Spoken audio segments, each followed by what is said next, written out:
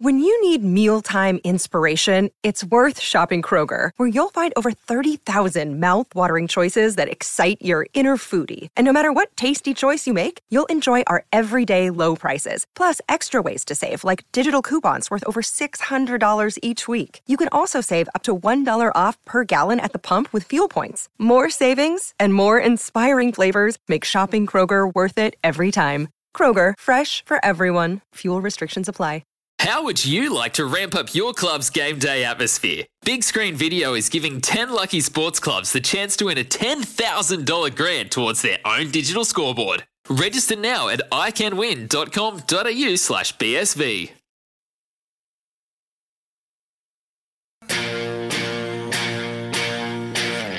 Welcome to Crunch Time, brought to you by the Isuzu D-Max. Born to live.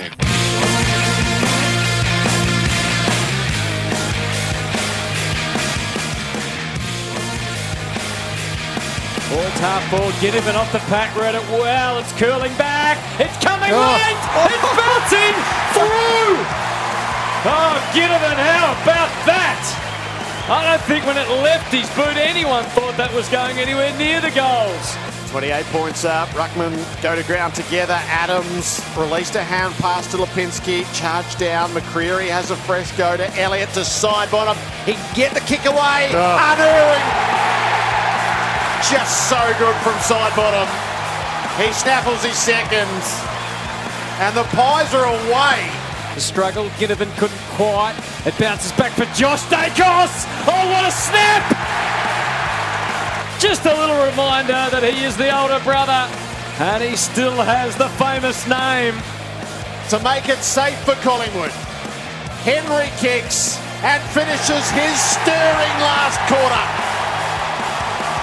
And ensures the Magpies win first up. And the siren sounds. And Craig McRae begins his coaching tenure with Collingwood in style. The new era begins on a Friday night with a frenetic but fantastic victory over the Saints. Oh, we're excited in the rooms that we just reflected on the momentum swings of the early games and been able to capitalise when you have the momentum, and clearly tonight was an example of that. We just love our fight and our spirit. We're trying to form a new DNA, if you like, and our fans come and watch us play. We want to show them that we've got a little bit of fight in us. So it's not always going to go away, but we want to make sure we show that. Craig McRae's Magpies make a thrilling first impression, giving Collingwood fans plenty to look forward to under the new regime, while defeat sits heavily over St Kilda's aspirations for the season. Ron Barassi stretches out the premiership flag of 2021. How good's that?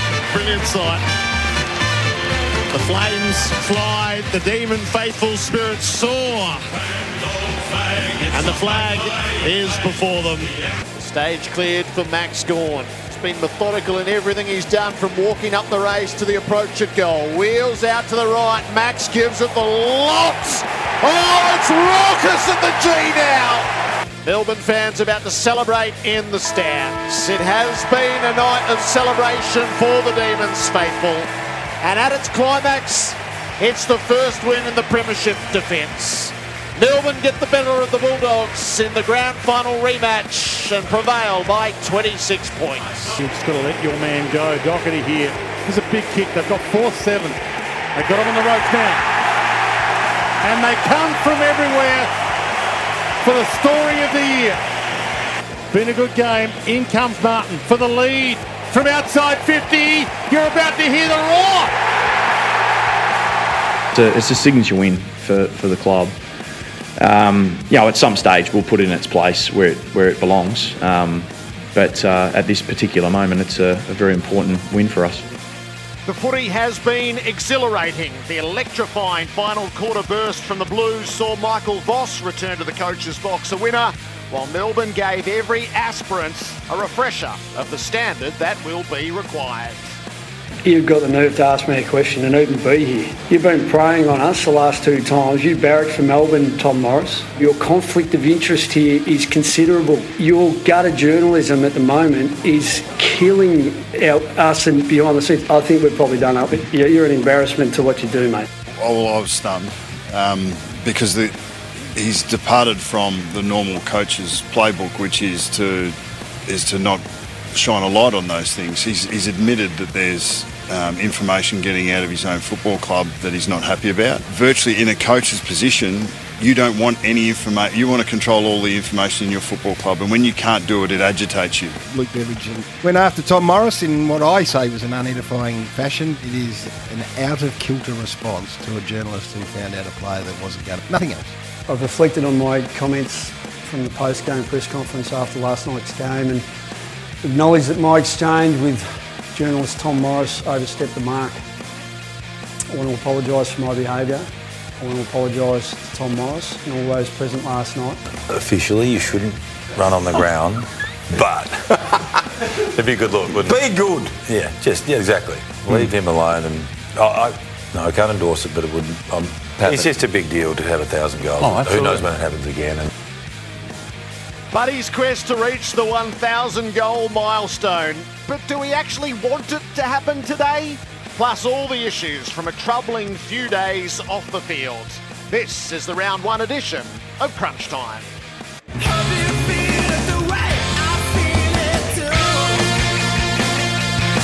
Good morning from the Festival of Footy outside the MCG. Today the country game between Geelong and Essendon. We're positioned just near the working dogs. I wonder if we might send Kingy out for a bit of mustering before our 2 hours is done. Crunch Time is brought to you by the Isuzu D-Max. Is born to live. Jared Waitley with you. That guitar riff does it for me every year.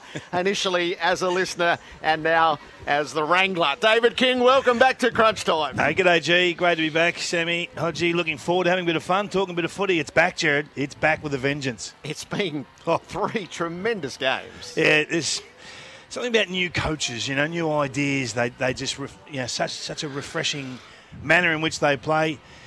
They get boring after 1 year. They go back to all the old trades second year. I want first-year coaches every year. Let's give them 1 year contracts, Jared.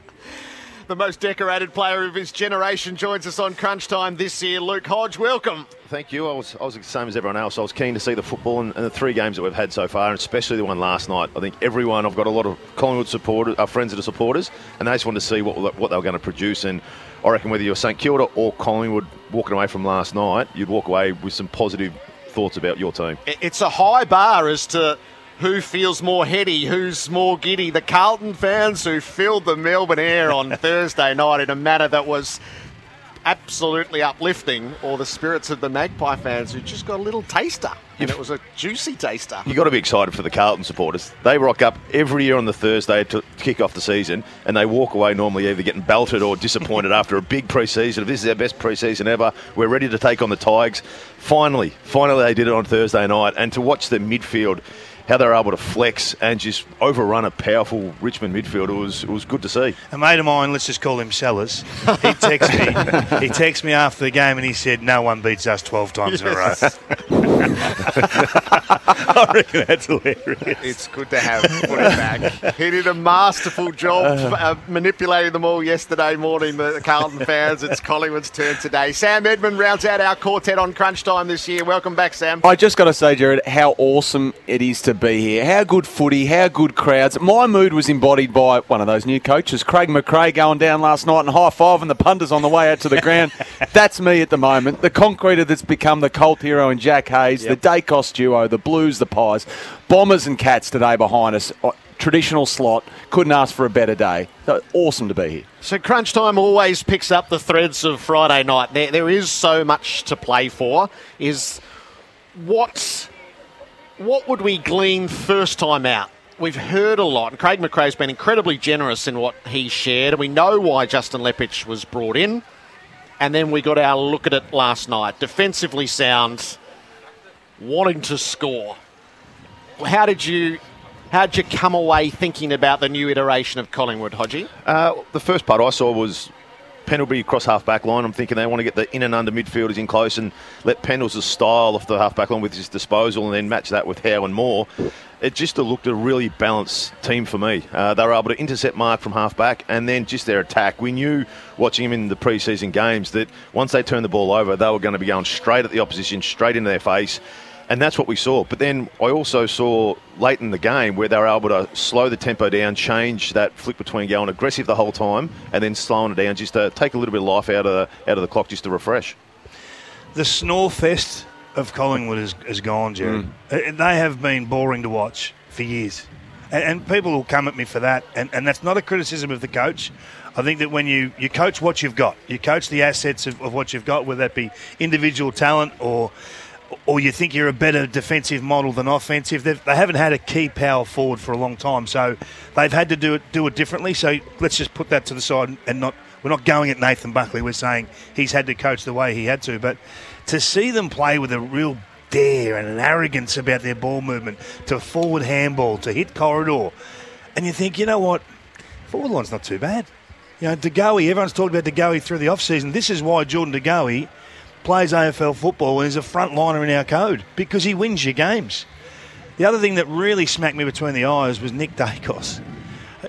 Ready to roll. Comes in and he's not just playing half-back flank, he's playing it with purpose. And I just thought, it took me straight to the coach. So I've worked with Craig, and everywhere Craig's been along the journey, he's been a winner. And he talks a language at this football club that they haven't talked for a while. Every day is a day we come to win. What are we winning with today? What are you doing at training to make yourself better? It's about development, but it's not development in a we're back to ground zero development. It's a this is where we are now. How do we get to that next step? How do we go that next bit up, next rung up the ladder, if you like? So I think it's really refreshing to hear these young coaches speak, and to not just be coming in and coaching defence. Couldn't agree more. And I think as a spectator's point of view, that's what we want to see. We want to see goals scored by turnovers and going quick. And if you spoke about playing to their talent they've got on the park, if you look at their forward line, if you're going to move the ball slow when you've got Elliott, De Goey down there, they're fast, agile, quick players who, when the ball gets moved quickly, they're more effective. It's a seismic change for the elder statesman, isn't it? And listening to Scotty Pendlebury last night, when everything in his body must be screaming, shut it down, control the ball, they want to maintain that chaos ball, don't they? So when you went, Hodgie, from Clarko for so long, like Pendles has done with Bucks for so long, up to Chris Fagan, was there a big difference? This sounds like it's a seismic difference at Collingwood. Yeah, Fags been under Clarko for that long, so a lot of things were similar. The DNA I understood, and especially me working with Fags for so long, so I understood what he thought about football, how he wanted the game played, how he wanted his team to play. It would have been a big change for Pendles after having Mick for a few years, Bucks for 10, I think it was, and then this new style. So I reckon it would have been all of them, but on the flip side, it's also a breath of fresh air. You've got something different as an older person. You can sit on the half-back line, you can see the game unfold, and he can go at his own pace. I wasn't surprised when push come to shove in the last quarter. He went into the guns. Who'd you say? There was no doubt about it. When you've got a gun like that in your team, he had 13 top 3 finishes at Collingwood. When push comes to shove, you're going to put him in the middle, and that's what he did. He had a few clearances, and he just composed along there. But no doubt next week they're going to start, and he's going to be on the half-back line until they need him to flex in the middle again. The break glass in case of emergency in Fly's coach's box, isn't it? Nick Dacos has been one of the more foretold footballers in my time following the game, maybe since Nick Riewoldt. He just arrived with a lazy 27 last night out of half-back.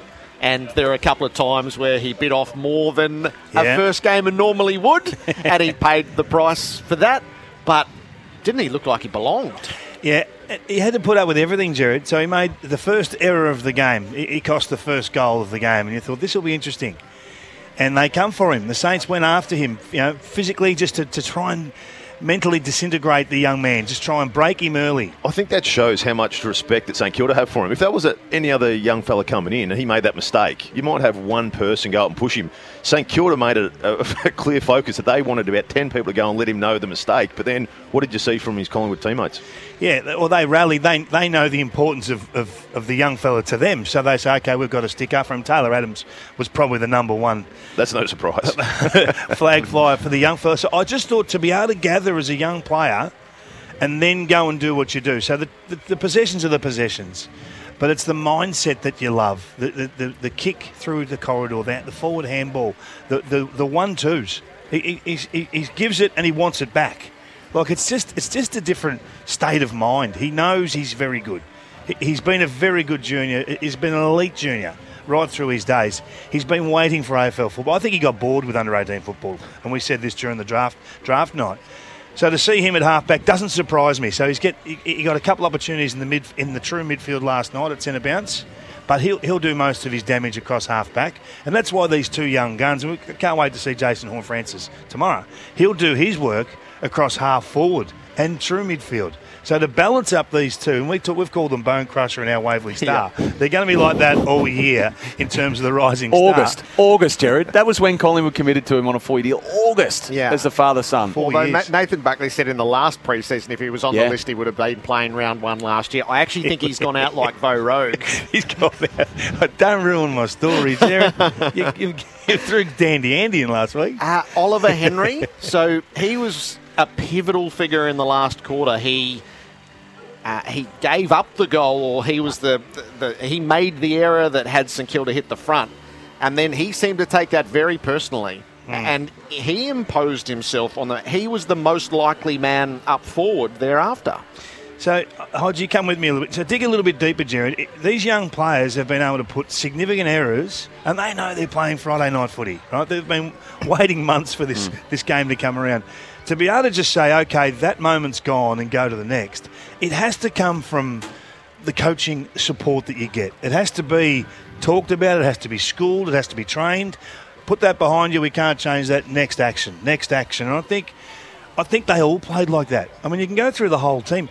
When you play with such freedom, everyone gets a chance to shine. Not for the whole game, but when their moments arrive, you get contributors. Now, I made the comment last night that it's very difficult to work out who's your absolute best on ground.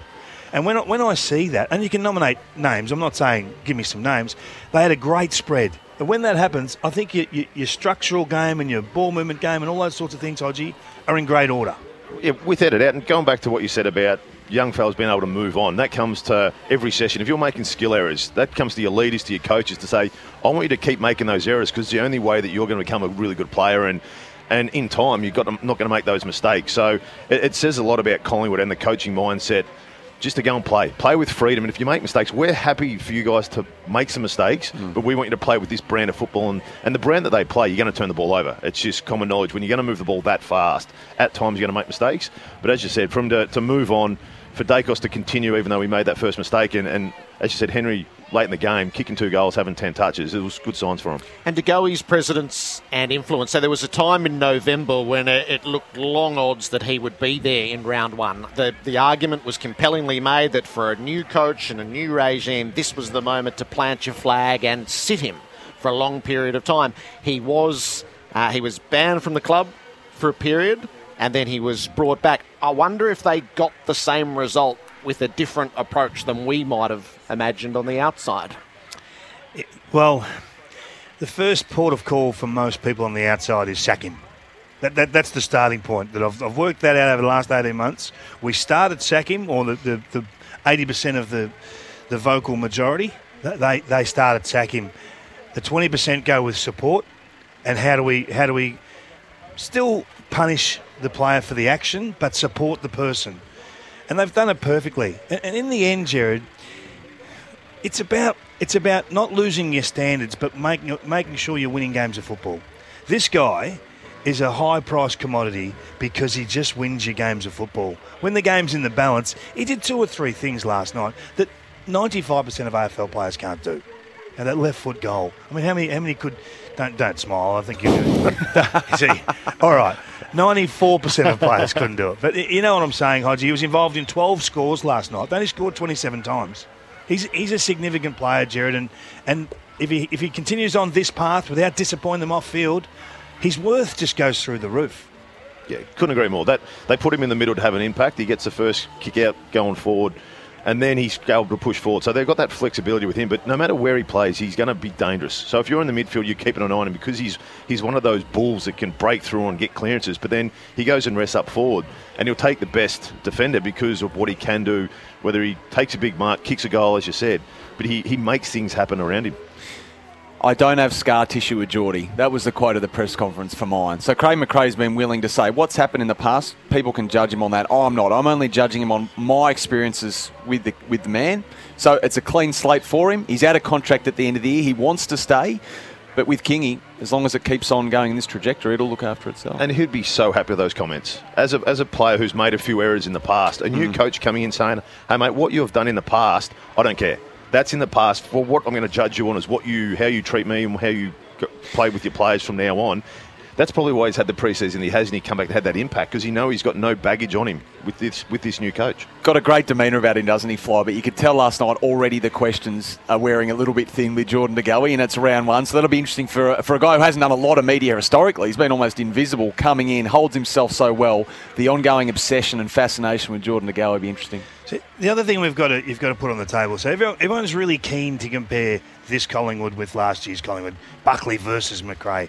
It's impossible to do that, so I think we've got to stop doing that. And I do feel like that's getting to Nathan a little bit, that constant conversation of having to say, oh, but I did try and do this. Oh, no, but I didn't have this guy. Taylor Adams in this team as a clearance beast just makes everything work. They don't have to reach for other players to elevate to become a clearance midfielder. I think he had 11 or 12 clearances last night. He was unbelievable. So the pieces that Craig's working with are different to what's been there historically. Do you think that there's a thirst to say, well, Bucks couldn't do this? There might be, but it would be misguided. Yeah. So this is the whole purpose of what Collingwood wanted last year. They wanted change. And it wasn't really about the individuals anymore. They just wanted a fresh start. And they've got that. They've got it, that beautiful embrace at the end last night, Craig McRae and Justin Lepich. And then Jeremy Howe came over and gave McRae a hug.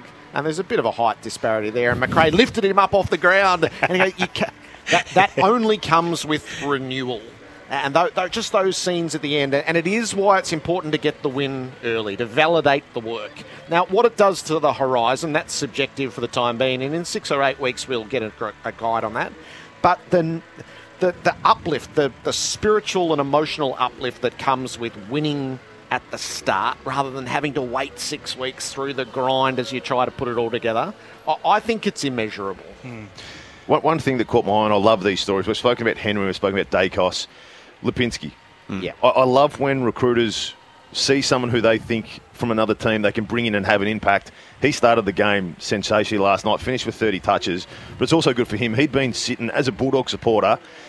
He wasn't getting a game. He wanted to develop his own career and put it, I think he said after the game he wanted to put it in his own hands and do what he needs to. So he made the call to leave the team that he supported as a kid to go across to Collingwood, and for him to come out, to have a 30, kick a goal and have an impact straight away, it's great to see. So we revel with the winners. The other side of the coin in a moment's time. It had been framed that if St Kilda wanted to meet its ambitions and return to the 8, this was the sort of game they just had to be winning. At times they were plain.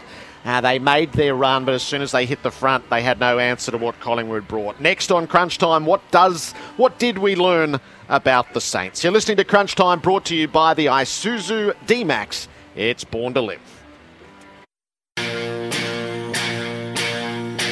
You're listening to Crunch Time, brought to you by the Isuzu D-Max. Born to live. It was pretty frustrating, actually. We didn't handle Collingwood's pressure early in the game, and that allowed them to sort of fuel their appetite to keep doing that. And we coughed the ball up and we gave the ball back when we should have absorbed that pressure and probably didn't apply the same tackling pressure that they did as well. So full credit to them. But it wasn't like we didn't know it was coming. Their pressure numbers through the community series and in their pre-season game against Hawthorn was very high. But it was just some of our inability to complete our plays, missed targets when we've got no pressure or minimal pressure on the players, and that was a big disappointment. It's we've been solid for the last couple of years in the skill. I think 2020 we were really good. We completed a lot of plays and that gave us good scoring power and that, but we've been inconsistent probably in the last 12 months in that space, so we're working hard. And the last part was probably centre bounces when we did get some opportunity or dominance in the game, we just gave up a centre bounce goal where they kicked 5-2 out of centre bounce from 14 entries. Brett Ratton, his summation of St Kilda's night, which ends in defeat. You're on Crunch Time, Luke Hodge and David King. What did you think of the Saints, Hodgie? You could see as Rat sat down with the press conference how much pain and frustration was in his face. And then once he started talking, he relaxed a little bit. But he's 100% right. They had so many opportunities to take control and win the game. If it wasn't for a few fumbles, I thought Membry and King got their hands to a lot of balls early and couldn't quite bring down the marks, which would have gave them scoring opportunities. And they both missed a couple easy set shots in the second half. But that's footy. But he's right. They played enough of an attacking brand to give himself opportunities, but it was just that polish. And we know going inside forward 50, if you can't finish off all the work that you've done up the field, more often than not, and what we saw from Collingwood is they'll turn the ball over and go fast back at your face. And I spoke to Rats before the game, and he knew that was coming. He knew that if they turned the ball over, Collingwood would come on quick at him and hard straight towards the other end. I'm confused with St Kilda, and we've sort of been down this path with this plan before. So for the first half, I didn't think there was any great point of difference, any real dare, anything you go, oh, well, that's who they're going to be. When their pressure's on, they're a capable AFL team. But when their pressure drops fractionally, they get picked apart too easy. They have way too many players finish forward of a contest before the contest is won. We've talked about this for 2 or 3 years now. That's a fraudulent model. You cannot finish forward of the contest, never leave your wingmans, the old Top Gun saying, Jared. As soon as you allow the opposition to outnumber you at the contest, you're in trouble, Hodgie. And what we've learned, so the first 3 games, we've only had 3 games. The team that wins contested footy have won the game. The team that wins inside 50s have won the game. So you're going to leak defensively in bursts, in patches, so don't worry too much about defensive numbers. It's not about protecting your defensive 50 at the moment because that's not a key indicator over the first 3 games. But supply and contest will always be the dominant indicators. St Kilda are nowhere near that. They're nowhere near winning contest and only lost it by a few. But if they lose them heavily in patches and they bleed so easily when they do, that's my concern with them. And that might be harsh this early in the year, and I know they're down to manpower.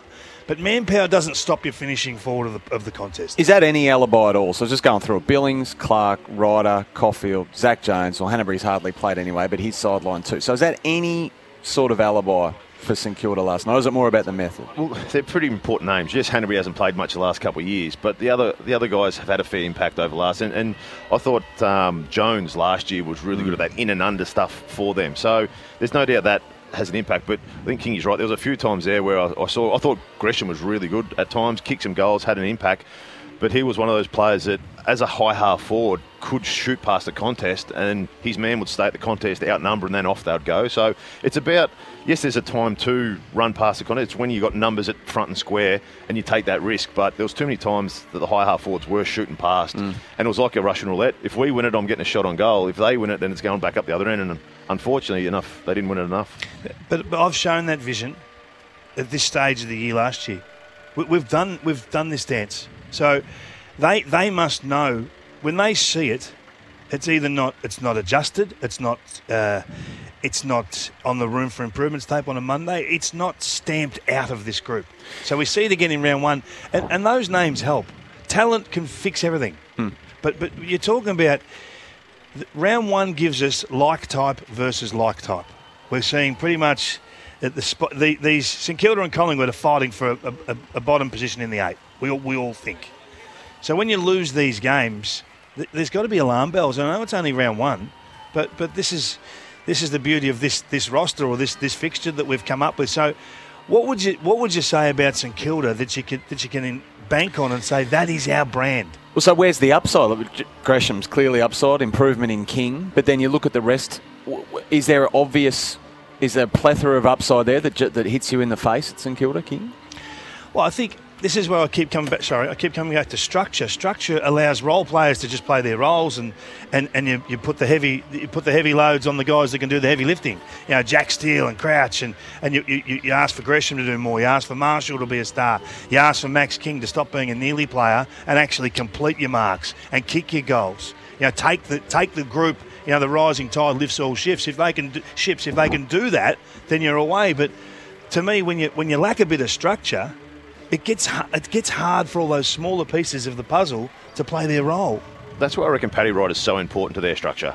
It allows Marshall, who's actually capable forward when he's down there, but Paddy takes that extra defender as well as away, just so King can get his run and jump, Memory can get as well, and we all know Paddy can kick a goal himself. So he's a lot even though, what's he now, 34, 35? Yes, that hasn't gone long left, does it? But that's hopefully that will give King time to develop. But getting him back in, it just helps him up that forward line. So there's no more drop-offs. I know Howe and I know Moore wouldn't have been dropping off as much or floating across if you had another Paddy Ryder up there who's making them more accountable.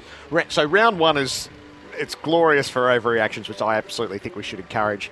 It's also notorious for misreads, but it is hard to sit here this morning feeling optimistic about St Kilda. Well, you're almost asking for change after 4 quarters of footy. And that's a concern. And you can bring some of those names in. Clearly they're going to help because they'll be able to assess the game. They'll make the right moves at the right times. But I'm just looking for the structural side of the game. So we said before about Collingwood, every player down that list of 22 had their time to perform an action for the team, which they've done. Some asked to do more, some asked to do less. If you look down St Kilda's list, you're saying, okay, gee, the young fella Hayes was absolutely fantastic. He kicks 3. So going into the game, you said, Hayes is going to kick 3 tonight. Yeah. And 10 actually, marks. He'd be best on ground. Yeah. You go, well, really? Well, geez, we must win by 6. Yeah. You know, like you've sort of had that sort of bob up. Gresham was really good, really does some exciting things. Jack Steele's Jack Steele. And then you start to think, okay, well, Membry kicks 3. Membry was terrific last night. So you're sort of thinking they've got a lot of good things happening, but it's not the full pie. So Jack Hayes, Jared Healy in commentary likened it to the arrival of Carl Dittrich. It's just such an amazing figure within the game. There was the moment in the third quarter when he'd already kicked 3 and he was totally gassed. Like, I've never seen a player more exhausted stuck on the field. He starts to run to the bench. They desperately signal him to go back because the ball's going forward. So he starts to go back and there's the ball hanging in midair. So what does he do? He marks it. Yeah. Like, it was just that was the joyful part of the night for St Kilda fans. It was just sort of so magnificently preposterous. And we'd spoken to David Rath in the pre-game and he said, so lump of a lad, best on ground in the Stanford Grand Final. Once he arrives here, you go, nah, he's coming onto the list and we're playing him. Well, they're going to have to find out when Paddy Ryder comes back. How are they going to play them all? So that's a headache for them to They'll be playing. They'll have to play. They'll be playing him. Someone who can come in and... There was a few things that we noticed early that you sort of looked at and go, he can play. When he got the free kick against... free kick in the run contest early, he went back and it was an easy sort of goal. It was 20 metres out. You'd expect him to kick it. But his motion to kick the ball, kicking through the ball from that close, where a lot of first gamers hesitate, it just looked perfect. And then I think when he kicked his second one, it was exactly the same. It was a bit further out, went back, and it was just a fluent motion. And then he goes and takes those marks and goes into the ruck. And yes, he's undersized and he competes. But what I loved about it was his family. Having the crowd back at the football, The cheer squad had a good time last night. Having first gamers play in front of a big crowd, having a bloke who's 26 come across from Adelaide and bring over 20 of his mates and family, and I reckon they drank the MCG out of Marvel Stadium out of beers last night. They were up and about. There was beers thrown everywhere. It was just something that was refreshing to see, and I reckon recruiters are going to start to look more into state league players more often, because what we've found out with junior competitions the last 2 years is they've played very little football. We spoke about Dacos, how he averaged 36, but he only played a handful of games because of how many games were cancelled. There's so many of these hazes that are running around, whether it's in Perth or Adelaide, that have had 2 years of full-on football. And I just hope the recruiters continue to go look for it, because when you see a bloke who's 26 who makes his debut and has an impact like that, you wonder what other gems are sitting around the countryside. On the concreting, on the work site, when James Gallagher rings him out of the blue. He's only signed a couple of weeks ago to St Kilda, 26 years of age. Where's he been? How has he not been here before? I've argued this for years. Yep. The guys that get drafted in the top 20 picks of the draft are generally, they're elite, right? Top 30, say. They're elite. And there's a gap between those players and the rest. But the guys that are drafted 30 plus, compared to the guns at the next level down, the next competitions down, the gaps between that's incredibly minimal. And this is why the SSP is one of the great additions to the game. Keep the window open until the eve of the season. Otherwise, there is no Jack Hayes last night. So how does he get on the list? So tell us the mechanics of that. He's added during the supplemental selection period, as he was, because the Saints had a vacancy on their list. They can fill it with this signing. Comes across the rookie, eligible to play straight away. So how does he stay on? Well, if he keeps doing what he's doing, that'll be a fait accompli. So with Ryder coming back, you're saying they have to... he stays on the list. Stays on the list. Yep. His ability to play? Yes. Eligible. Okay, so that's changed. I just meant the mechanics about would look in the 22 and what they would do about that. But if I was his manager, I'd be ringing up St Kilda and I'd be saying, give us a 2-year deal. Yeah. Anyone who can come on and 4. But he's so flexible. Manager started 4. Didn't you watch the doco? Come back from 5. But for anyone who can come in and play, like, he played a hard position. Like, you look at a centre-half forward who can go into the ruck and undersized. That's a tough position, but he made his opportunity. He converted. Jared, you spoke before where he took that mark when he was trying to come off. Just before that, he outnumbered, he got a tackle and he won the ball back. That's why he was so gassed, because he had a 2 or 3 effort. And then he goes and takes that intercept mark. Can he carry that haircut long term in the AFL? I'm thinking 26-year-olds probably shouldn't be having those. I thought he was 20 when I first saw him with that kind of haircut. Hey, but it worked for him and the crowd seemed to love it. There's a bit of freedom with haircuts at the moment, Jerry. But you have to talk about centre bounces at a different stage. It's never been more critical to win centre bounces because of the ability to score. 666 has clearly been a focus of the off-season for clubs this pre-season. So, yeah, they got smashed. I think it was, 32 points to 8. Goals out the front are a thrilling side in the game. If that's the carryover from last year's grand final, then it's going to be such a part of 2022. We'll work our way back through Thursday night and Friday night. Then to the key issues. The 2 coaches from today's country game are going to join us. Ben Rutten, ahead of the first game for the Bombers, and Chris Scott. So that's in the second hour of Crunch Time, which is brought to you by the Isuzu D-Max. It's born to live. You're listening to Crunch Time, brought to you by Isuzu. Go your own way with the 3-litre Isuzu D-Max and extraordinary 7-seat MUX. We've steadily had moments where the belief's been slowly building. You can see it amongst the group in what we're playing and the style we want to play at. But you don't get the next level until you win games like that. And I can't ignore it. As I said, we had to own that part of the story about what's happened in the past, and feel like when you own it and you accept it, that's where your lessons are learnt. And we've gone to work hard on that. And the guys are really hungry, and so to be able to win tonight, it's one win, but it's a really important one for us. It prompted euphoria on Thursday night. As it turned out, that was an ailing Michael Voss, because the next morning he was testing positive to COVID. So he won't be there for their second assignment, which Sam Edmonds, what a remarkable postscript. Jack Martin misses as well at the moment, Jared. Now, touch base with Carlton earlier. At the moment, that's where it starts and ends, but clearly they're on alert down there. So Ash Hansen will coach against his old side, the Western Bulldogs. So Michael Voss has taken it all in his stride, though, and look, as he does with most things, it's business as usual. He sent a group message to all the players yesterday, all the staff, all the coaches. We carry on as normal. Ash Hansen runs the show, I'm told, during the week anyway, but come game day Thursday against the Western Bulldogs, I wonder if they'll just have him on the beep, beep, beep, beep, beep, on the old Zoom or something, coaching by correspondence, Jared. Definitely. Carlton can't take a trick. They finally win the first game of the year for them, and then they lose their coach to COVID. I know. Beep, beep, beep. And look, Sam Walsh a chance to play as well, just while we're covering off the Blues, and Bontempelli a chance to miss, pretty sore with that ankle, so we'll see. There might be a bit... I'm reticent to talk about Western Bulldogs and selection, but that's a conversation for later in the program. The Blues. So what do you want to take out of it that's real? Well, I think you have to be in awe of what they've done as a midfield. Not only have they recruited seriously well, and I think George Hewitt is an unsung hero as an acquisition. You know, he has the 28 touches, he makes the right decisions at the right time, he supports when he doesn't leave early, he supports when he has to. He's a classic Sydney Swans style player that fits into any midfield. It's just plug and play. And what he's been able to do is free up Paddy Cripps a little bit more. We saw Paddy get most of his ball forward of centre.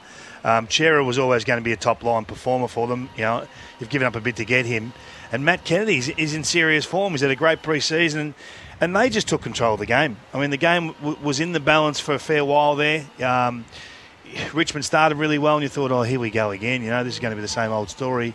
But they rallied. They found a way, and I thought the biggest feature of their game for me is their ability to forward handball out of stoppage. It's not just take territory, it's maintain the rage, maintain damage, you know, get a deep entry if you can.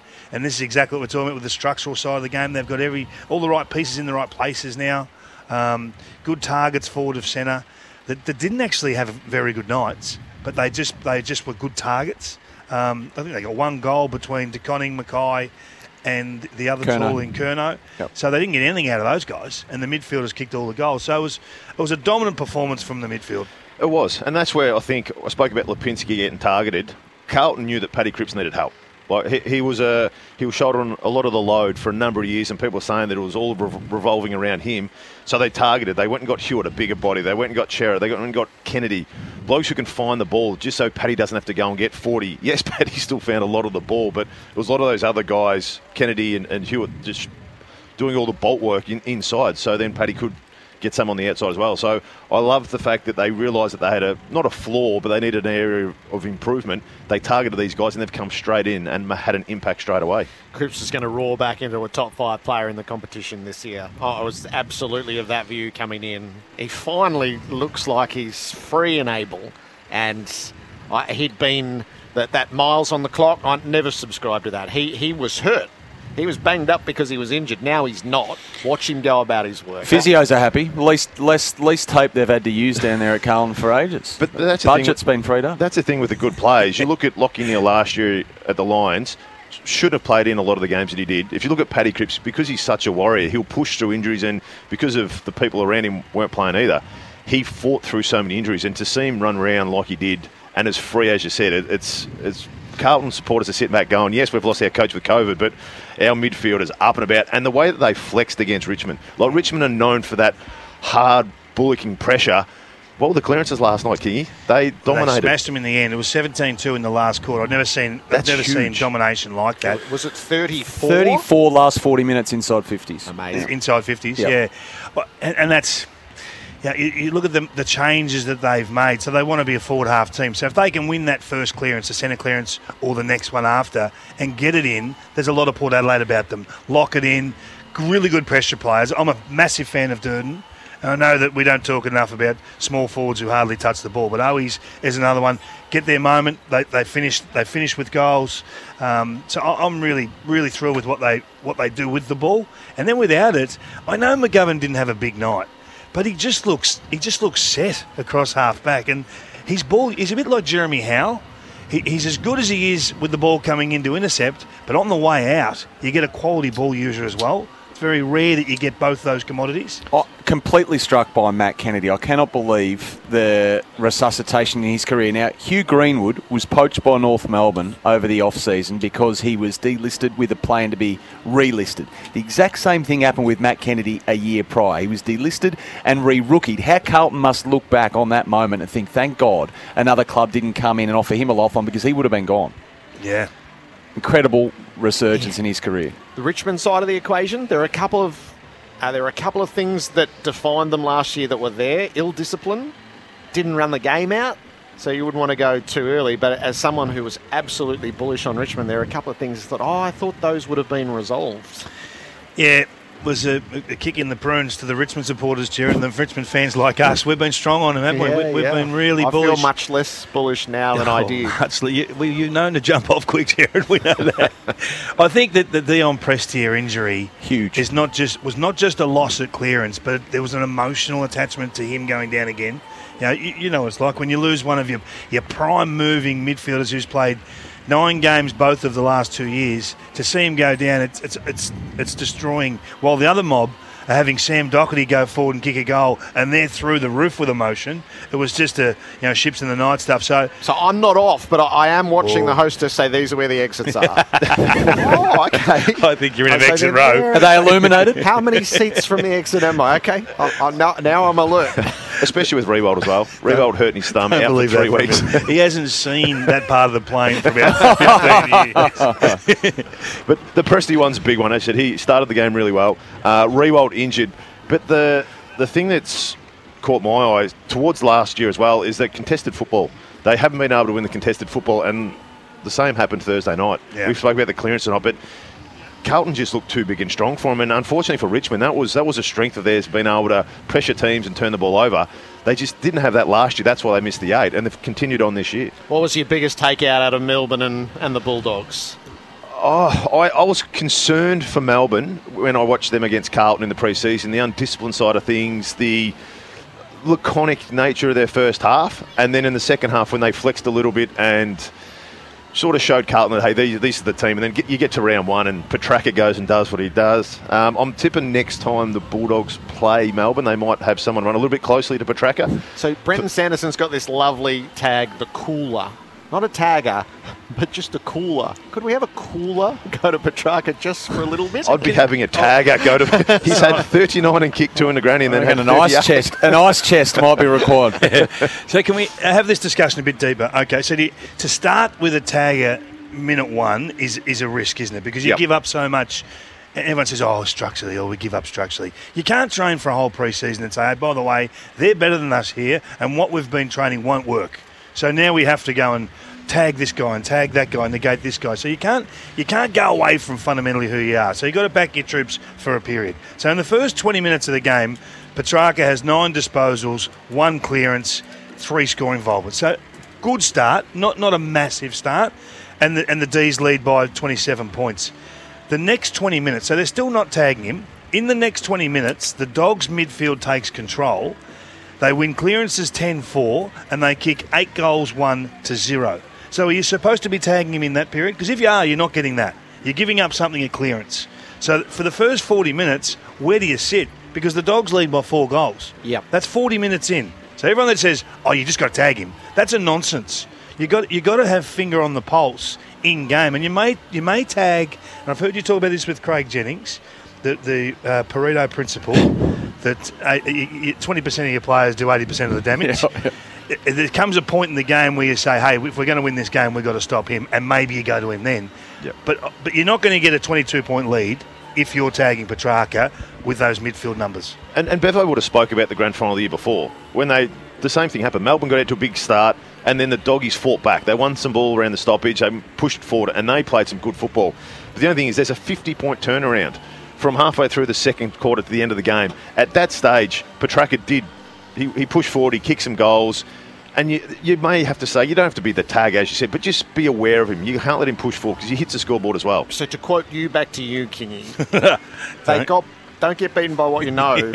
And Christian Petrarca must have haunted a few of their dreams, and they got beaten by what they knew. All right. We're on crunch time. I hate working with you. Luke Hodge and David King with the issues. The 2 coaches this afternoon are going to join us, Ben Rutten and Chris Scott. We're at the Country Festival. Come says we're just near the Working Dogs. This is Crunch Time, brought to you by the Isuzu D-Max. Is born to live. Welcome to Crunch Time, brought to you by Isuzu. Go your own way with the 3-litre Isuzu D-Max and extraordinary 7-seat MUX. 3 games into the fresh season. So much to discuss. Spirits soaring, prospects diving, overreacting being done everywhere. It's Crunch Time, brought to you by the Isuzu D-Max. Is born to live. We're watching Essendon and Geelong fans arrive at the MCG on the most glorious Saturday afternoon. The Country Festival is set up. The Working Dogs are going. Do we think our working dog in front of us is just a fraction undisciplined? Has he got a little bit of Luke Hodge to him? Wow. Luke Hodge and David King alongside Sam Edmund and Gerard Whateley. We're going to talk to Ben Rutten, the Essendon coach, and Chris Scott, the Geelong coach, in the next 40 minutes or so, as well as chew over the issues, which frankly have been troubling through the opening days of the season. I just saw a man describing what a forequarter is and where the chops come from on a sheep over there to a couple of young kids, Jerry. That's not the idea of Country Days. There's a live stage out the back pumping out some music. So it's a terrific atmosphere. I sort of feel like this is the bit of round 1 that was undertold. I don't know how many people knew this festival was. People were suddenly alerted to there's no car parking. Well, why? Well, it turns out because this had all been set up for you, but I'm not quite sure the message was fully conveyed to footy fans to get here early and soak it up on our return to footy. Well, I don't know how, because Gil McLachlan was like a politician on the campaign trail in the lead up to the season, Jared. He must have done at least 7 press conferences. I think I was at 6. And they were rallying the troops, weren't they? But I think just while we're on the subject, the crowd's maybe just a fraction down on what we might have hoped for, certainly Wednesday night, not a fraction Thursday. Down. Like that's a really generous interpretation. They're a long way down. Well, I'm a generous person. Yeah, so the ambition for what did you think for Wednesday? The ambition for game 1 was 90,000, which then got drawn down to 80,000, which was then said it was going to be 73,000, and it finished at 58,000. Yep. So that's missing by a big margin. I think 90 was always wild. No, well, it was, but the idea was that there was this incredible thirst to return to the game and that we were ready as a community. And it still might have missed a bit of the hesitancy that needs to be overcome. So Thursday night, it felt like the bar was 80,000 and it landed at 72,000. And then last night, no one would hear of less than 45,000. It was 40,000. So there's a few dynamics, I think, at play. The obstacles for footy fans haven't been smoothed over. And that's everything from barcodes to ticketing, transport, to car parking, to public transport. And then there's this additional dynamic is if you did come, you're not having a great experience. That's catering. Clearly the feedback. And those in charge are now telling us, well, you have to understand. But you go, no, you told us all to come back to the footy. You didn't actually warn people that, by the way, we're really business as usual, out here. we're told. Yeah. So it hasn't been... There needed that cultural movement because I think that COVID reticence is still there in the community. It's playing out in front of us. We have, as a people, we have to overcome it. I was confused when they did the Festival of Football here because if you're telling people who are, after the last 2 years of what they've missed out on, they're hesitant to go on public transport, people will be feeling more safe to drive in. But if you're driving in, you can't park at the MCG.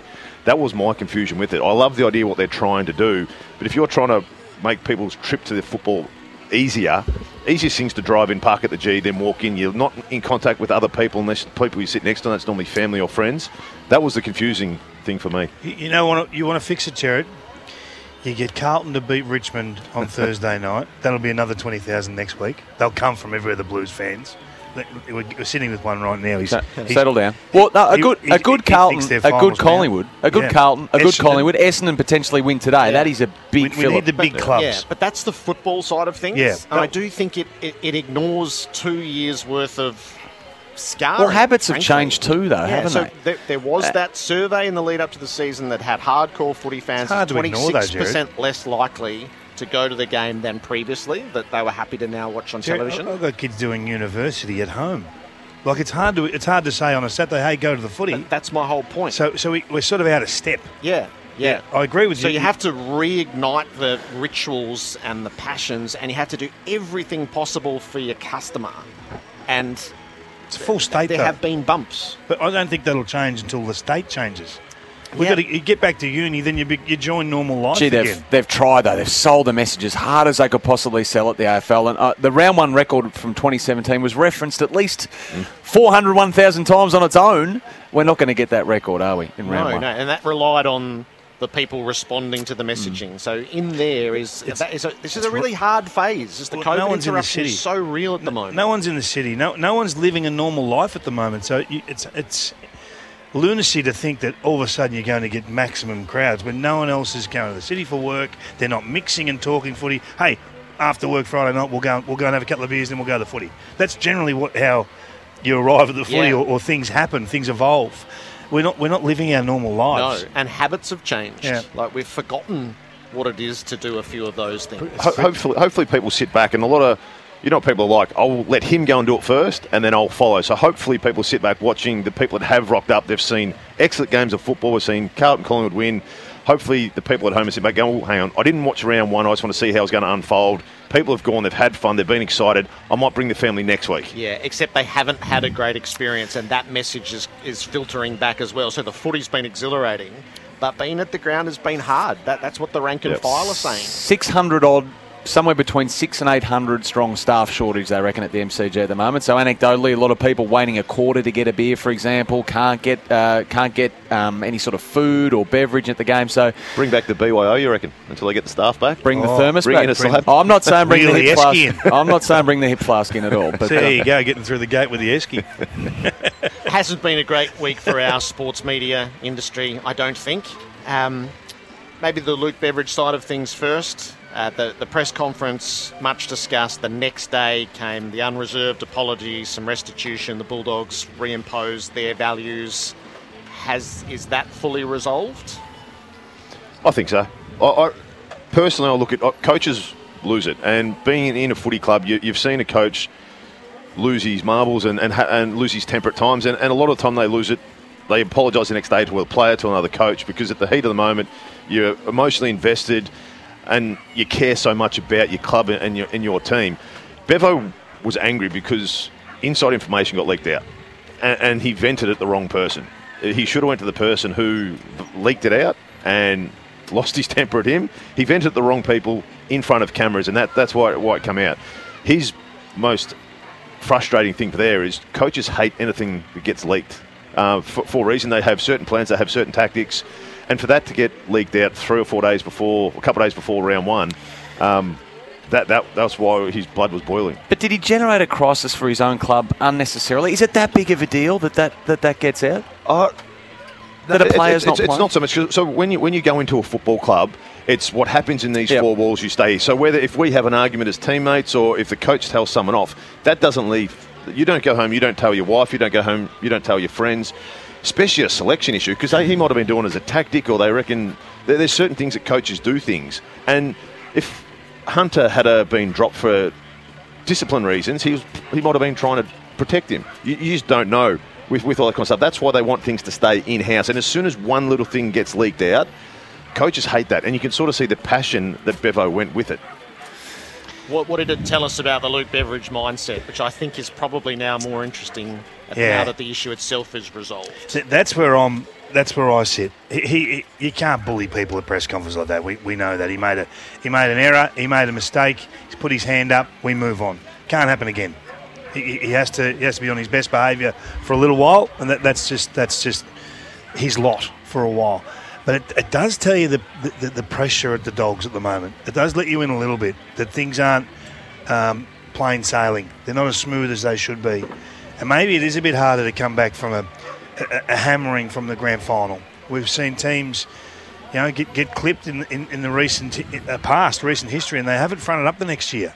Is he concerned about that? Is he thinking, gee, this is not working? I've got injuries. I've got one target forward to centre, and that's it. I've got the best midfielder in the comp, looks banged up now. You're saying he may miss next week. So all these pressures are getting to him. Clearly, if you like that at half an hour after a game, you're still not composed enough to just tick that off. That's a tick-off press conference. Move on. You've got credits in the bank. You've just been to a grand final. There's no need to be so tense about that half hour or that chat. So I think it's a look in. Prepared to manipulate selection during the week, which is that's such odd behaviour, I think. So to be so influenced by the outsiders to mess around with what you're doing internally, and what that might have looked like to the player involved and to the players more broadly. is what are we doing? Inside because club he said land, that we're doing this. Yeah, that's not really how clubs say they operate. It's not how. And it probably shows you the power that he's got at the footy club, that no one walks in and says, hey, what are you doing? Hey, this is not us. This is not how we run as a business. As a side issue, and totally a side issue, I think the AFL have got a role to play here. I think if you select your team, that's your team. And it has to be extraordinary circumstances for that 22 to change. It's a nonsense that teams change so regularly close to the game. I find this incredibly frustrating. I find it belittling for the fan. Ultimately, it's your fans that are going along to watch the Western Bulldogs play. Why should they be guessing who's playing?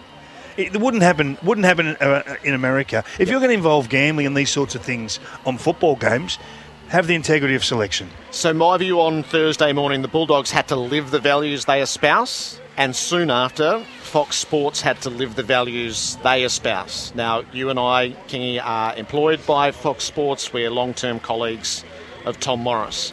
Once his conversation from a WhatsApp group was made public, that was irredeemable. And all eyes turned to an organisation who have another employee, completely unbeknownst to her, belittled in such a way. Her experience over the past 48 hours, I wouldn't even pretend, but it must have been awful. It's a time to listen and learn from those who live these experiences, who have written expansively and spoken for those of us who don't live it as to why it matters and what the environment looks like. So once it runs its course, I will say that the men in charge of Fox Footy acted more decisively, appropriately and proportionally than those who run the country when they have been faced with such issues in Canberra. So has our sports media changed? Absolutely. The evidence of that is how the 24 hours played out, and that the person who said what they said has been sacked from the organisation, and the priority is the well-being of a long-term and valued employee who, through no knowledge of her own, had been slighted in such a way. And can we just state unequivocally that they're totally separate events? There's a rush to pick a side as well. He's right, he's wrong, I'm with him, I'm with him. It's okay to be appalled and disappointed equally with both. There doesn't have to be a winner here, Jared. Is that at the end of the day, both men were in the wrong. Both have made mistakes. Clearly, Tom Morrison released a statement last night, a horrific one. And he says that he's unconditionally apologising to everyone for what he calls his disgusting and disgraceful comments. So there's no winners at the end of the day, and it's okay to be outraged by both. Yeah, and he has paid with his job, which is as high a toll as there is, and those who are entrusted to improve at the organisation that we work for held up their end of what they're trying to achieve. This is clearly a challenge in every workplace around Australia.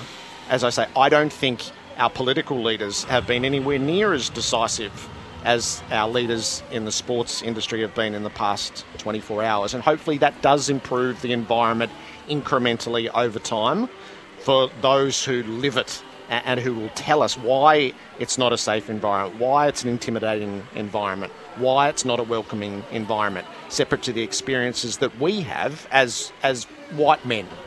Yeah, I couldn't agree more with you, Jared. And in a strange way, and I'm a friend of Tom's, and he's mortified with what he's done, and he's apologised unreservedly, and it's unacceptable. But you're right, the greater gain for society is to show the way, and I think that's happened. We work with some fantastic women who are doing some unbelievable things, and their work ethic, and they are valued members of our organisation, and they've been shown that, I think, clearly for everyone to see. This is who we are. We're going to lead the way. I think it's been strong. It's been swift. A lot of people challenging those on the periphery. I know, Sam, you got hammered. I got hammered during the week. The decisions hadn't been made then, so I think it's happened quickly. It's just an awful set of circumstances that you hope you never see again. And the cultural change, the societal change, is that smutty conversation between guys in their mid-20s is that over time we eradicate that as a community, that we teach ourselves and we teach our younger men that that's not acceptable. And that's at every walk of life. That is not unique to footy. It's not unique to the media. That is every walk of life. And it's a challenge for all of us every day. And to listen and to learn from those who live the experience and as they write, rather than get your back up, which I think there's a reaction, is don't absorb it and understand what the reality looks like, why these incidents matter, and then equally is once they are acted upon, did it improve the landscape? And I will argue, I'll say it once more, is our media leaders have been more decisive, more proportional, more appropriate than our political leaders have been when they have been confronted with similar circumstances. Our Powercore Country Festival today, celebrate Country Victoria at the MCG. It's Geelong and Essendon inside at the MCG. That's where we find Ben Rutten, the Bombers coach. Ben, it's great to have you on Crunch Time. Welcome. G'day, Jared. How are you? I'm good. I'm curious, just in the hours ahead of a season starting, do you get a little bit edgy? Yeah, look, it's to be able to drive in here to the MCG on a sunny autumn day is just fantastic, and to be playing Saturday afternoon against the Cats today is it's awesome. It certainly gets the butterflies going, and it's going to be fantastic to be back here in front of a big crowd again. Are you confident in all that you've done to ready yourself for this, notwithstanding there's a couple of critical absences that I'm sure you wouldn't have forecast as you first contemplated round one? Yeah, look, I think so. I mean, we've been training and working pretty hard at our game, and today's we understand that probably most teams aren't going to be at their absolute best in round one, but we're really confident that we're well prepared and going to be able to give ourselves a good show today. And I think our season will improve as it goes on, but we're really excited. We've got 3 new faces in the red and black today, and we're really looking forward to see what they can do to contribute to us getting better and evolving over the season. Ben, good luck today and good luck for the rest of the season. We're talking about the first game coaches or the guys that are back into coaching, Craig McRae and obviously Michael Voss over the last couple of days, playing with a real freedom. The first-year coach mindset or the new coach mindset versus a guy that's been in the job for a couple of years. You've had second year now. Please tell me you're going to keep that way you played last year as the prime model again in 2022. Yeah. Yeah, look, hopefully. I mean, we've got a really young kind of group of guys that are really enthusiastic, and I don't want to, coach that freedom and that flair out of them, that's for sure. So, yeah, hopefully we can continue to build on some of that stuff we did last year, and, I certainly want us to play with some real freedom and flair and play to our strengths. I mean, that's exactly the type of the style of game that we want to do. Where do the scores come from? I'm looking forward to centre, and Stringer's not there. You've pretty much got Peter Wright as your prime target again. You've been hampered by a little bit of injury right on the eve of the season. You will have to play with some freedom to ensure that you continue to score. Yeah, look, that's right. I mean, probably Jakey Stringer and Waller are the obvious ones out, and on the eve of the season, as you spoke about, we had Jonesy and Aaron Francis not quite come up for this week. So the guys that we got up there have done full pre-seasons working together, so they're really well prepared. Yes, they haven't played a heap of AFL footy together. We've got Kane Baldwin up there, who's a big, strong key position player, but he's playing his first game, and but we're really confident in what we can do as a whole team. I mean, we're not relying just on our forward line to be able to do our scoring. The way we attack is going to be the key to how we score, and we want to make sure we've got a good even spread of avenues to goal, and part of that is creating some goals out through contest, through ground level, but hoping our big guys can take some marks as well. Ben, Darcy Parish, good country boy. He really set the scene last year with his consistent play and had a really good season. What's he done over the pre-season to take his game to the next level? Yeah, look, it was an awesome season from Darcy last year, and a real breakout season that I think we all thought that Darcy had in him, and for him to do that over the course of last season was fantastic, and he got a lot of confidence out of that, and he's really maturing as a leader of our football club as well. So he's continuing to understand that, and we certainly want to build his game in and around stoppages in the contest, but with more availability of our players, with Shield and Caldwell and Nick Martin playing his first game, guys like that, it's about him understanding about how he can have a greater impact on supporting the teammates around him as well. Is probably where he can continue to grow. What did you take out of the pre-season game against St Kilda? What areas did you need to tweak coming into round one? Yeah, I thought that was a really important game for us. I mean, I thought we started pretty average. Our pressure was down, and we weren't kind of hunting and winning the football in that first quarter. But I was pleased with the way we responded after quarter time, and especially after half time, where I think we created a lot of opportunities. We weren't able to convert them into goals, but we walked away from that thinking that was a really, really important good hit out for us. And we just want to make sure we start well, and we understand the quality of opposition we're up against today, and I think it'll be fantastic. I think we're really looking forward to settling into our game and hopefully getting a good result against a great opposition. Ben, Sam Edmund here. Appreciate your time. You mentioned Waller, Anthony McDonald-Tipton. He's been back at the club for a few weeks now. Personal issues who know he's trying to work through, of course. Is he close to perhaps VFL selection? Where's he at? Yeah, look, we're certainly working towards that. I don't think we'll see him at AFL level through the early parts of the season, but he's certainly in a good, happy place. He's on that journey back to playing some VFL footy, hopefully in the next few weeks. So that'll be really, really exciting to see for all Bombers fans. I know they're keen to see him out there, just as I am. And Jake Stringer in the groin, obviously was really, really close, but you're erring on the side of caution there. Yeah, that's right. I mean, he's just unfortunate with his timing of that. He's probably the last 5 weeks he's been pretty interrupted for him with his prep. So just given the fact that it's round one and we're preparing for a 25-week season, that we want to make sure that when we get Jakey back, it's not just because it's round one. We actually want to make sure that he's fit and firing for the entirety of the season. And as I said, we've got other guys who are really fit and done nearly full pre-season, so we're confident with the guys that we're putting out there. Ben, they're almost the two scariest magnets in football when you have to put your magnets up against Tom Hawkins and Jeremy Cameron in the same forward line that you've got to combat. Do you have an idea on what would be a break-even? What would be a pass mark in terms of what you can negate from those two guys, and how will you look to attack them today?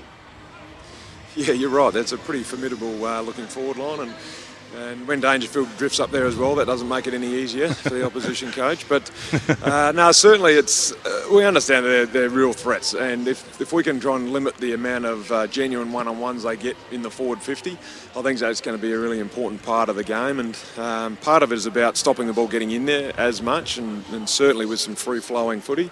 It's also about our other defenders being able to, negate their opponents, and there'll be some opportunities where we can get off and support. But there is also some opportunities where we're just going to need our key backs to go to work, and if we can halve some of those contests, it's going to be a really important factor of the game. So will you play, just sort of read between the lines here, will you play a fraction slower so that you don't avail those one-on-ones if you turn the ball over? Oh, look, it's a little bit dependent on the game, and we certainly don't want to go play a really slow, boring dour style of footy. I mean, that's not the skill set of our guys. I think we've got some really attacking flair within our playing group, and we want to encourage that. We're certainly aware of some of Geelong's strengths, but we're certainly not changing our whole game to be able to negate them. So there'll be times where we do need to go slow and we want to build the ball up, but there'll be other times, I'm sure, where we're going fast because we want to get some one-on-ones in our forward line as well, because we understand a real big strength of Geelong's is their ability to intercept mark and be able to create a spare in our forward line. So we want to try and limit that as much as we can as well. And the overall picture as we walk into the fresh season, Ben, Mick Malthouse thinks you're ready to win the flag. The president's really clear that this is the development phase to set up the sustained run at things in a couple of years' time. In your eyes, what's at the core of the 2022 campaign? Oh, look, I just want our guys to continue to improve and continue to look for opportunities where they can continue to grow individually and as a group. And I've been pretty open in the past to our players, but also publicly, that I don't want to put any ceilings on the growth and the development of our group, because I feel like there's a real appetite and there's a real capacity within our playing group, and we want to try and create an environment for them to be the best they can be as quickly as possible. So as I said, I think over the course of this year we'll continue to get better and better and evolve, just like every team will. But I think with kind of the profile of our playing group, I think there's some real upside, and hopefully we get some really exciting footy starting today. Best of luck with the journey ahead, Ben. Great to have you on today. Thanks very much, guys. Appreciate the support. Ben Rutten, the Essendon coach. Powercore Country Festivals celebrate country footy at the MCG. You couldn't get a better day to play. I tell you, one for the romantics, Jared. Kane Baldwin, isn't it? Yeah. 2 Ricos overlooked in the draft. What a great story that is. Can't wait to see him out there today. How many they kick between them, Jared? Cameron and Hawkins. Actually, I just ran the maths. You said this is a 25-week season, and that ticks winning a final, because that puts them in a semi.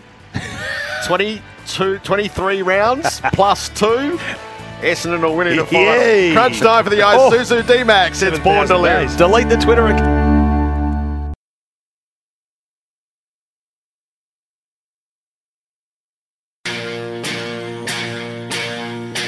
You're listening to Crunch Time, brought to you by the Isuzu D-Max. Born to live. That guitar riff is unmistakably Crunch Time, our first sitting for 2022 at the MCG. Plenty of you coming over to say hello, Bombers and Cats fans who are arriving at our temple down the road. It's got a beautiful country feel to it as well. Powercore Country Festival, celebrate country Victoria at the MCG. Shortly, the Geelong coach is going to join us. Gerard Whateley, Sam Edmonds, Luke Hodge and David King. That the Geelong perspective, Kingy, where we just left our conversation. So those two up front. If you're the defensive coach at Essendon... Ooh. What are you planning around and for? Well, this is the beauty. Hodge and I were just saying, you've got to play quick if you're Essendon, because it's Peter Wright or bust as a tall target in that front half. So to get something out of the smalls, the ball's got to get in there really quick. But if you go really quick and turn it over, you leave Hawkins and Cameron and Dangerfield one-on-one with their opponents at the other end. So you're damned if you do and you're damned if you don't. I'll be getting their defenders to run. Cameron and Hawkins are both quality players, but when their energy's up, that's when they're most efficient. And Cameron, he's got a big tank. He'll be able to work up and down, but we all know that forwards only want to run when they want to run. If you've got a defender playing on them, drag him out. So at least that way, if you do turn the ball over, they've got to make a decision. Is Hawkins going to stay deep and call your bluff, or is he going to work up with you? So then when the ball is turned over, he's not in a position to kick goals. What a glorious note of disparagement to the forwards that you played with. I think that's magnificent. I meant that with so much respect when I said that, Jared. It didn't sound that way, I'll be honest with you. I apologise to all the forwards out there. No, but that's how I'll counteract them. They're both quality forwards who kick a lot of goals, but the defender has to make him ask questions of himself. Are they willing to work up to the 60-metre line and then work back to get back in there rather than just stay deep inside forward 50? So, as you said, if Essendon are going to go quick, they're going to turn the ball over at times. They're going to be in their prime spot of being 25 metres out straight in front. Make him do something. The Cats coach, Chris Scott, is with us ahead of this afternoon's game at the MCG. Chris, great to have you on Crunch Time. Yeah, thanks, Jared. Hello, everyone. Have you watched the first 3 games of the season? Have you absorbed it all, taken it in, or have you just tried to push it away a little and focus on your first assignment? No, it's always good fun watching the first few games of the year. I wasn't there in person. I would have liked to have been, but a bit of a stretch for me in Geelong with everything else going on. But I thought the standard of footy was really high. That's what we're expecting from Essendon today, and. Backing in that the work we've done and the little tweaks we've made to our game style, will be on full show. That's my observation generally is that the first round shows a little bit of rust, but I think the standard's been really high. And to see a couple of your former teammates, one returning to the coach's box, one there for the first time, have wins first up. Did you enjoy that for them? I did. I really did. Yeah, hopefully it continues for the X-Lions boys today. But clearly they've done a good job. Just having a look through the last few games, Scotty, and the one thing that is still stacking up is winning contested footy. So the 3 victors so far this weekend have held sway at getting hands on the ball in contest. You've made a sort of a slight change. You're going to give some younger players that first opportunity in the midfield for greater periods in 2022. You see the first 3 games, do you think, hang on, I might revert back to where I've been? Does it make you change your thoughts at all? No, we always knew that would be the case at the games. I don't think the game, unless they completely change the rules, the game's never going to veer too far from the importance of the contest. I was interested to hear your comments about Essendon, needing to play a bit faster without Jones and without Stringer and the targets there. I suspect it might be a bit of an up and back game early, which given the heat and the conditions is going to make it pretty taxing. So there's always that balance of moving the ball fast and getting the ball in quickly to your forwards, but also prioritising the contest. So what we, I guess, if you were to summarise what we've tried to do over the pre-season, it would be just take a step back and have a look at the strengths of our team and work most of the time on maximising that, and maybe just focus a little bit less on trying to mitigate our perceived weaknesses. Talk about the strengths of your team. We were talking to Ben Rutten before, and we said about Hawkins and Cameron up forward, and then he goes, occasionally when Danger goes down there too, he's all right. Question for you, how much time at match committee has spoken about Paddy Dangerfield, whether he plays midfield and getting that drive and clearance and power out of the stoppage, compared to his ability to play forward, and there's not many defenders who can go with him. Speaking from experience, he was probably one of the toughest people that I've ever played on in the forward 50. How much time has it taken up in that decision? It's a really interesting question, Hodgie. I think the coaches talk a lot about it, but in the end, I think the person that has the most say in that call is Pat himself. And I haven't really changed that much in my sort of 10, 11 years at the Cats in that way of thinking. If you go back to my previous comments about maximising our strengths, I've always considered, even back when I was playing, that you don't just have a coaching group acting like a school teacher talking to the students. You've got pros who are experts in their field, and what they feel in the game should trump what we feel in the box with the air conditioning pumped up. So what we see most of the time from Pat is based off conversations that he and I and the other coaches have during the week, where we see the game potentially going, what the opposition look like, and then really empower him to make that call. So really our kind of conversation is if he feels like he wants to play more forward, how do we make sure we complement that? By him going forward, it doesn't compromise other parts of the structure. As a defender, I'd prefer to see him further up the ground. The further you can get him away from goals as a defender point of view, the better. Just taken from the Gold Coast game, what did you take out to that game? Because it obviously didn't go the way it was planned. No, we didn't play very well. It was as you know well now, Hodgie, that weather at that time of year up in Queensland really makes it a wet weather game. So it was a difficult game for key forwards. We would have liked some of our taller guys to play a bit better, but we also got smacked up around the contest against a side that handled the slippery ball much better than we did. So we're a bit critical of ourselves after that performance, but I guess the positives are the training effect was really high. We half expected that playing in the Gold Coast would be a good thing, given we're playing at 2:10 on a Saturday afternoon and the weather's been what we kind of had planned for a little bit. If it's 17 degrees, we don't need to worry about it. What you do need to plan for is if it's going to be 28 and sunny, which it is. So we thought the physical prep was good, but it showed that the tweaks in our game style have still got a fair way to go. Chris, Sam Edmund here. Appreciate your time, mate. And I'm sure you're sick of this topic. But am I right in saying the contract is signed, sealed, but not quite delivered? I'm not sick of it. I was committed to the Cats. In my mind, but I wasn't telling too many people. But I was committed a long way before the end of last season. But we had a new CEO coming in, and I sort of wanted to work through my own process, which is completely different to the legalities of it all.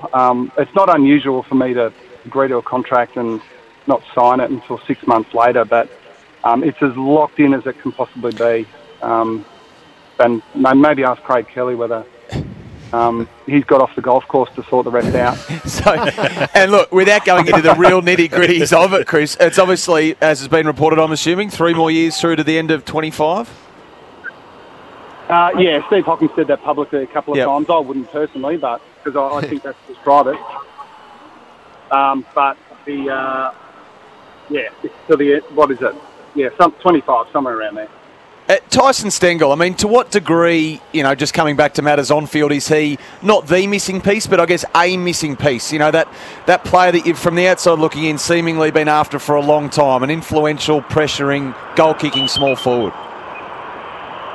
Yeah, we have a lot of confidence in our small forwards. We've got some young guys that have been really good for us over the last few years. Myers and Close. Unfortunately, we don't have Grind today.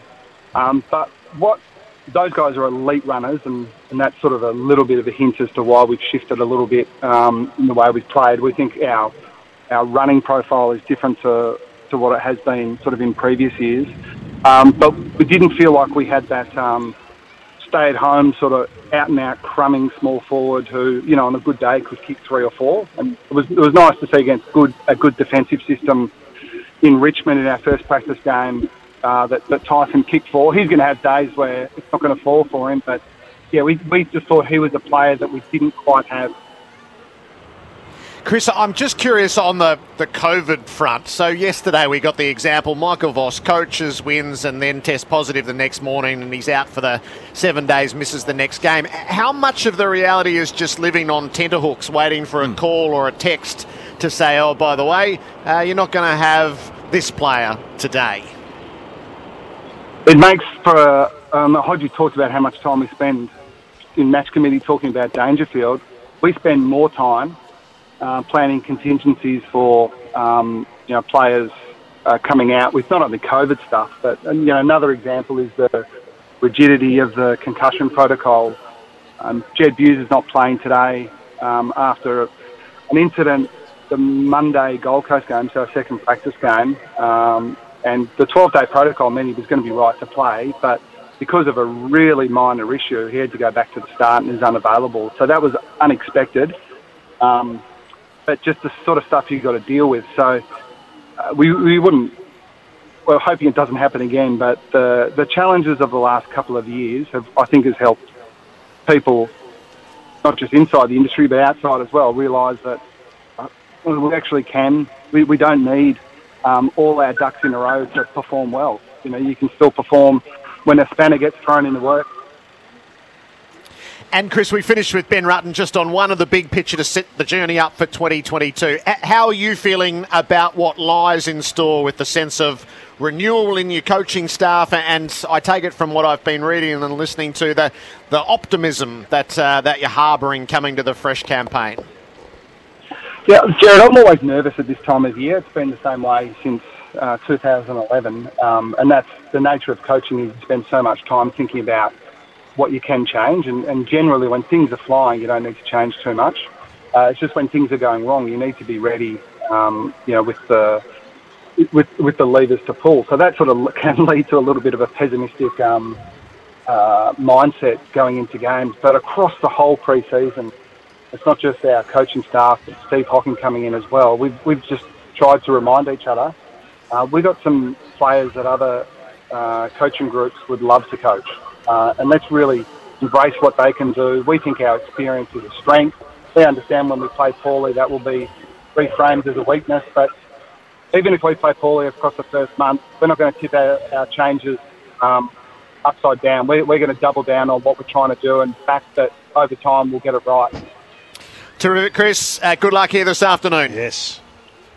Thanks a lot, guys. Appreciate your time. Thank you. Geelong coach Chris Scott with us for Power Core Country Festival. Celebrate Country of Victoria at the MCG. In all the teams that we're looking to see what's changed, is Geelong pretty high up there on your list? No, I don't think a lot will change. I really don't. And not a lot has to change. They just need 2 or 3 players to lift 30%. And Stengel might be one of those guys.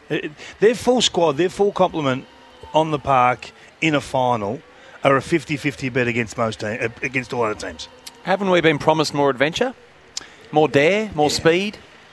Do you think it'll happen? But you obviously don't. No, I don't. And why would you change it too radically from what you know works? They've won 15-plus home and away games every year for a decade. Why would you risk losing that especially it's been a grand final prelim the last 2 years. So all this is a few tweaks, maybe a little bit more risk here and there with the ball, but you wouldn't be making massive changes like what you've seen with Collingwood. Luke Hodge, David King with you. You're listening to Crunch Time, brought to you by the Isuzu D-Max is born to live. G'day, Mike Hussey here. Get on board Australia's best fantasy cricket game, KFC Supercoach BBL. It's fun, free and easy to play. Play today at supercoach.com.au. T's and C's apply. New South Wales authorisation number TP/01005.